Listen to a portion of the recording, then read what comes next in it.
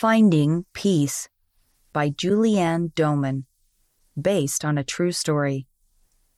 Please help me to not feel so lonely. Molly tried not to cry as she said goodbye to her sister, Macy. I love you, Molly said. She gave Macy a big hug. I'll see you in a few months, Macy said. Macy was leaving home to go to college now. One of Molly's brothers was already away at college. Her older brother was on a mission. Molly would miss them all so much. Mom squeezed Molly's hand. They watched Macy drive away. We'll miss her, Mom said. She had tears in her eyes. Molly walked back into the house. She went to Macy's empty bedroom and closed the door.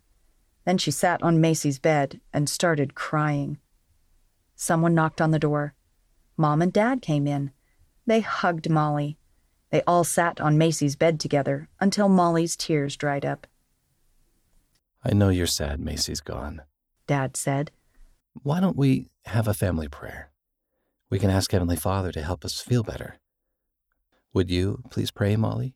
Okay. Molly bowed her head. Heavenly Father, we thank Thee for everyone in our family, for Will, Parker, Macy, me, and Mom and Dad.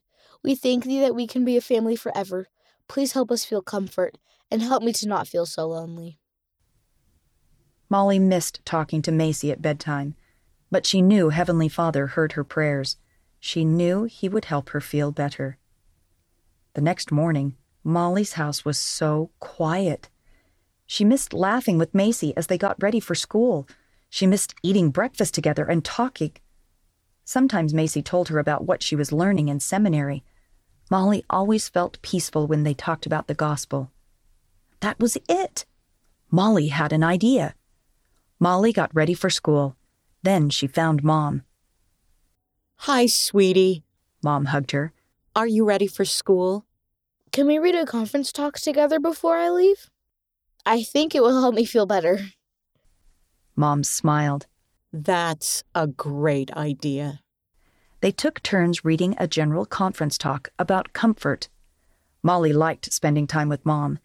It felt good to read the talk with her. When they finished, Molly smiled.